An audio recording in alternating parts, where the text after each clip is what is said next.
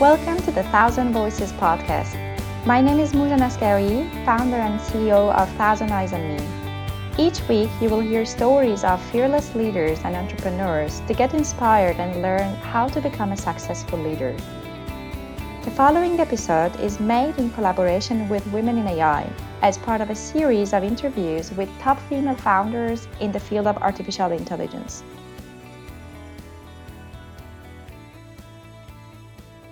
One of the common things that we see in all CEOs and entrepreneurs is having a vision. And one of the main challenges that they can encounter is how to transform their vision into a company. It can take a long time and a lot of efforts to make it happen. And as a leader, you need to be able to transfer that vision to your team and let them adopt and create their own vision. So, how do you do that? In today's podcast, you're going to hear a story of one of the most inspiring leaders who went from academia to entrepreneurship and built $1 million company. So today with us, we have Camille Morvan, who is the CEO and co-founder of the award-winning startup called Goshaba, which is an AI platform to help companies assess the hard and soft skills of candidates through fun games. She is also the winner of the Women in AI Awards Europe 2019. Camille has a Ph.D. in neuroscience. She has done research and has taught in universities in Japan, at Harvard University, and NYU. Welcome, Camille. It's an honor to have you with us. Hi, Mujan. Thank you for having me. Thank you. So, Camille, you have an extensive background, actually from academia, and then you have turned into an entrepreneur and a rather successful one. You created Goshaba in 2014. How was this journey for you? How did you decide to take on the path of entrepreneurship? That's a good question. So it's not that frequent people who go from an academic career to creating startups. There are a few of us, but not that many. I think what triggered that desire for me is that I love solving problems and researching questions in depth. But what I was missing in academia was having impact on people's lives. And the reason I wanted to create Goshaba is because I wanted to kind of get out of the lab, take all of the interesting research I have conducted on cognitive biases and on decision making, and kind of make that available to a larger audience. So that was originally what made me want to create the company. And so, how was it for you? Was it a hard one? Like, for example, what was the biggest challenge that you encountered along your path? Well, I think for people like me who create deep tech companies, the biggest challenge is finding the right partners and finding the right team. Um, and particularly when you come from academia, because you've been in academia, success and intelligence is defined in a very academic way. So people who are successful in academia have a certain kind of intelligence, and that's the intelligence that is kind of recognized in academia, right? When you are very analytical, very drawn to details, you like to go in depth in questions. And when you transition to the business world, for me, what I found really interesting was the fact that suddenly what will make a business successful is a little bit of that type of academic intelligence, but also a lot of other types of intelligences.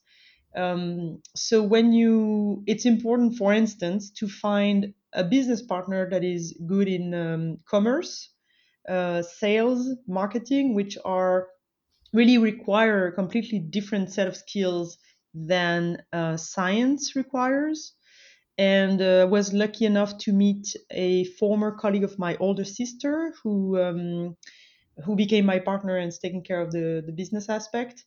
And then my third co-founder is a person who has an engineering background and kind of, I would say, is a little bit more down to earth than me. So I would say that the good thing of our trio is that I came with a lot of creativity, lots of ideas, kind of long term vision. Jamil brought the really tangible business and sales background, and Min brought to us a concrete, down to earth way to get things running, right? So Jamil is my co-CEO and Min is our CTO today. Wow, that should have been a very, very exciting journey. So, if you want to say, what you've really learned throughout these, like, it's now 6 years, right? Since 2014. What is the biggest lesson you've learned, as a leader, as a woman, especially in a field that is pretty male dominated, which is AI? And also, being an entrepreneur, also female entrepreneur, it has its own challenges.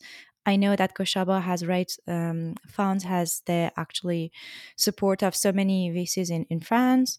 How was it for you? What was the thing, the lesson that you learned being a leader? What was it, that you learned along the way and you didn't know it before? So, well, there's obviously many things that I've learned along the way. One of the things that I was talking about before is really understanding the richness that everybody can bring to the table, right? So when I was in academia, I had teams up to 5 or 6 people, which is, it's cool, but it's 5 or 6 people doing research. So kind of a very similar mindset. Here, being the CEO of a technology company, it's completely different because suddenly you have to make mm, uh, create a community of people who don't think alike, right? So the salespeople don't necessarily think alike the engineers and the developers, who don't necessarily think alike the customer success team or the cognitive scientists. So one very important thing for me was to see how you create a community and make sure that everybody is working. Um, that it's fluid between teams, but everybody gets recognized for what they're bringing to the table. And sometimes there is tension, right? Because sometimes, for instance, the product team is going to say that they want 3 months to have a product ready because they have to test it with everybody. In the meantime, the salespeople are saying, no, we can't wait 3 months. So one, I think, biggest challenge and lesson that I've learned is how to make all these people work together, because there's never a right or wrong answer. And I think one important kind of compass is values. Is what is it? Why did I create this company? I created this company because I want to help people discover who they are and find their place in the world of, like, in the working world, but in the world in general. So my vision is to help people know their strength and be able to build upon this strength.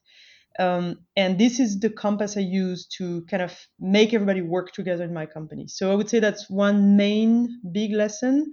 And I think there's another one I'd like to mention because it took me a while to understand that one, is that eventually, I don't know, sometimes you kind of look at other people to see if you're right. So you test your ideas, you say, hey, Bob, what do you think about this idea? Hey, Barbara, what do you think about that idea?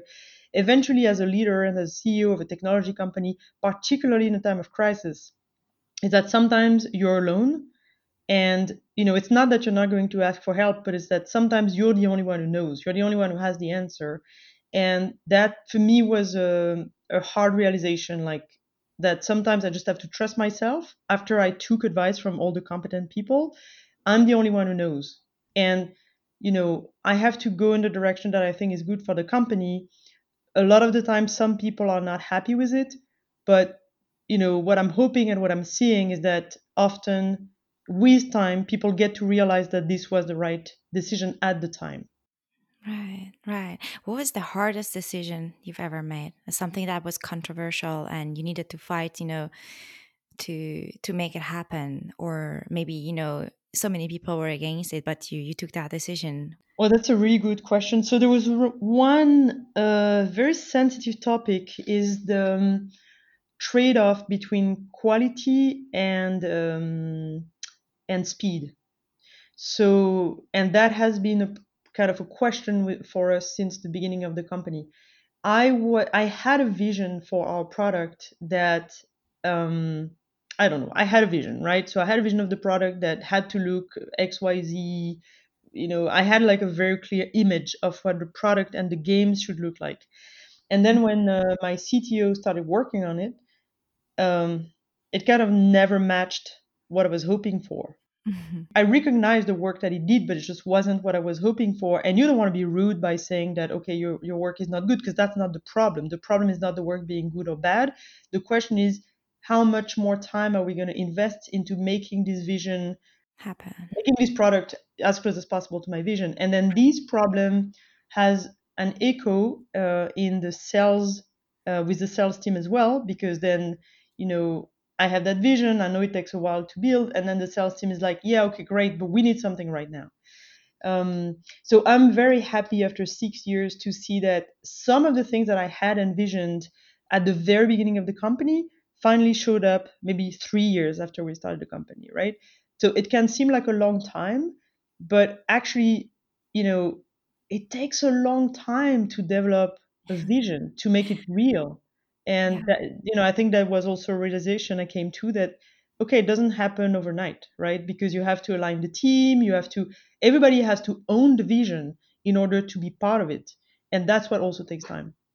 Right. And so the hard decision for you was to basically stick with your vision and just, try to spend time and resources in the way Yeah, I in order think, to no, get. the sorry, what was the hard decision for me in that process was to accept that the product that we're delivering was not my vision at the Right. beginning. So To we accept that started, vision. yeah, we started commercializing something that was in the direction of what I was hoping for, but just in the direction, right? And so that was difficult for me, and it was also very enriching, very kind of relaxing also to see that even if you're like 10% there, sometimes Mhm. the product itself is already good enough because you're solving a problem that is so bad for people that they're satisfied with something that is only 10% of the final vision. Right. Wow, that's so amazing. You said something very interesting, that how you transfer your vision to your team, to your, sales team, to your product team. How are you doing that? How do you make sure that everybody in your company, they are on board on your vision? So I think the first step that is maybe the most important is who you hire.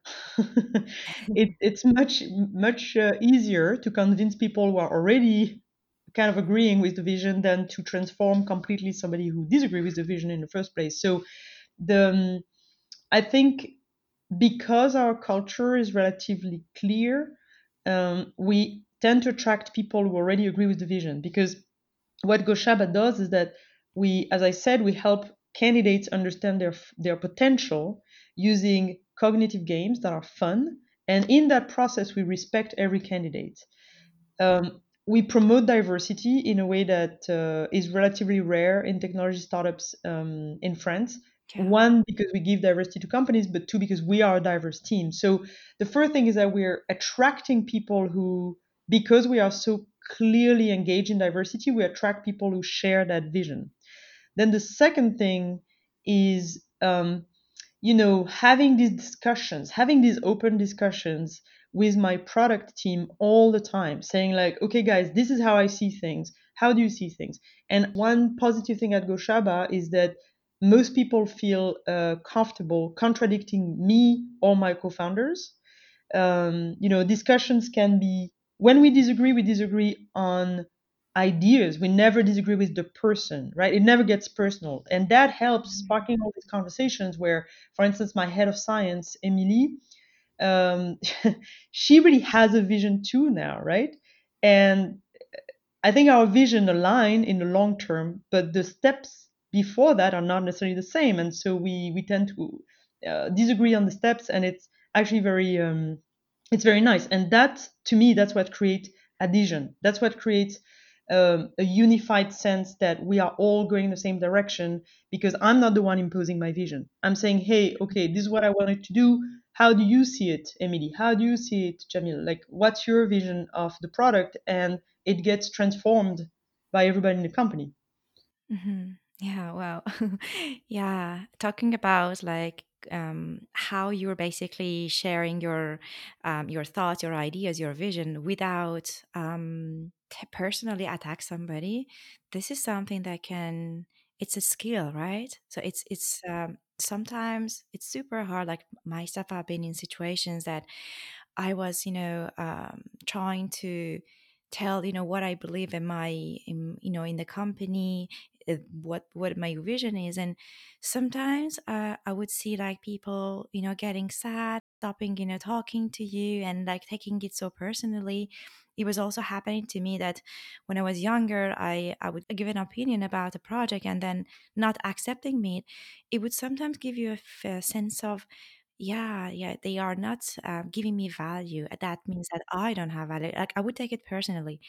How does it, like, how do you really make that happen? How do you make sure that people don't get things personal, and how you resolve conflicts when they rise? That's a good question. So I think the first thing is that I don't think that I am the one doing it. Um, you know, like I'm not the big Goshaba judge that like goes into everybody's relationships and discussions to say, "Hey guys, don't take it personally," right? It's really is a company culture that has been infused by my two co-founders and all the people we hired since the beginning. Like I want to mention my very first employee, Gael, who's she's an amazing woman who she really has a way to fluidify relationships, right? So, I mean, I'm mentioning Gail, but I could mention everybody in my team today. I think so. Again, I'm not the one who, quote unquote, makes sure that nobody takes it personally. What I am doing at my level is that obviously, as you said, sometimes you take it personally, right? When somebody disagrees with you, you're like, is he or she not recognizing the value of my idea or whatever? And these are things. So I've been doing psychotherapy and coaching for since I was 16, and that of course is something that I worked on a lot. Is that when you if you feel excluded or you feel disrespected by somebody's comment, most likely the thing you have to work on is what makes you sensitive at a specific moment to a specific comment. And I think what we try to do is to, when we see that there is a tension, we try to just acknowledge that we agree to disagree, we let it sit, we let the discussion sit for like a week or for a few days, and very often the problem kind of solves itself because other people who are less passionate about the topic are going to also give their opinion. People who are not necessarily personally sensitive to the topic, they'll give their opinion, and then it makes a big nice soup. And that's the final, often the final decision is there's more people giving their opinion, our clients, our partners. So I guess that's how we try to not make it personal, but also because we all really care about that vision of inclusivity. Mhm. So we know that if somebody, like I know when someone disagrees with me, that she's doing it because she's convinced that her idea is the best to reach our shared goal. Mhm. Right. Yeah. And it's very interesting because those people who you mentioned that you're going to ask them, those that are maybe less passionate about the issue, they are most of the time those that they have an unbiased view because they are not neither on one side nor the other side. And their views can be very valuable and added to that soup that you mentioned. And it's also because these other people are going to be the ones often they're going to be the ones either developing it or selling it or defending it to the clients. So again, that's why I think it's important that everybody has a say. So I'm giving that example with Emily because I was in charge of the product and the science, and then I hired Emily a year ago, and that was for me a very transformative hire because suddenly I'm not the only scientist in the mix. So it used to be that when people had a science question, they would come to me, and now they can come to me or Emily, and so Emily and I can disagree. I think it's great. I don't think that it's good to only ask unbiased people. I think it's very good to ask people who are biased and fiercely convinced about something, because I think these may be the people who have the best idea. Right. You mentioned that you started actually psychotherapy sessions and coaching since you were 16, right? Have you been coaching people also yourself? You've been coach yourself alone? So I've coached a few women leaders in the past 3 years, and a few men, but mostly women. not professionally, more as a, as a business leader myself. So people who, recently started their companies, who are a little bit more junior than me. And most of the time, the way I like to see myself is I'm kind of a gateway. I talk to these people once, twice, or three times, and then if I can identify that there's a real coaching question, then I send them to a professional coach. If there is problems with their business partners, if there's humane problem with other individuals, I prefer to send them to a coach because that's not my job. But as long as it's business questions, and that I can help, then I help. Yeah. Who had been your coach yourself in your career and in your life? So I had a lot of. I used to say that I am single-handedly um keeping the coaching economy of Paris running because I'm a very. I've done group coaching with my business partners. I am now part of a circle of group, developmental coaching. We're 9 people. Um, so I don't really have I would say I had different people depending on the different phases of my life, right? So I had a big leadership crisis 2 years ago, and I met that woman Valérie who helped me for a year, and she just helped me find my center, like you do in martial art, right? If you're doing aikido with somebody or karate, you have to find your center, you have to find your balance, and that woman is very good for that. To be like, okay, what kind of leader are you? And when you have doubt, well, solve your doubt. Like, what is, where does this doubt lead you, and what's your internal compass saying?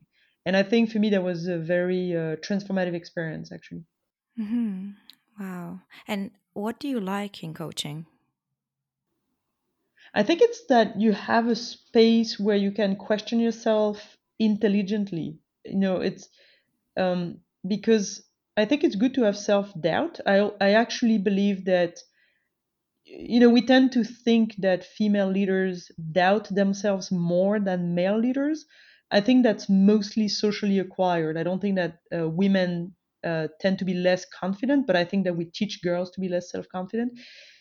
But I do believe that this self doubt is actually very good. I think it would be good for male leaders also to have more self doubt. And then that's where coaching comes in because okay, you're doubting yourself. Okay, great. That's a good thing. Now, what do you do with it?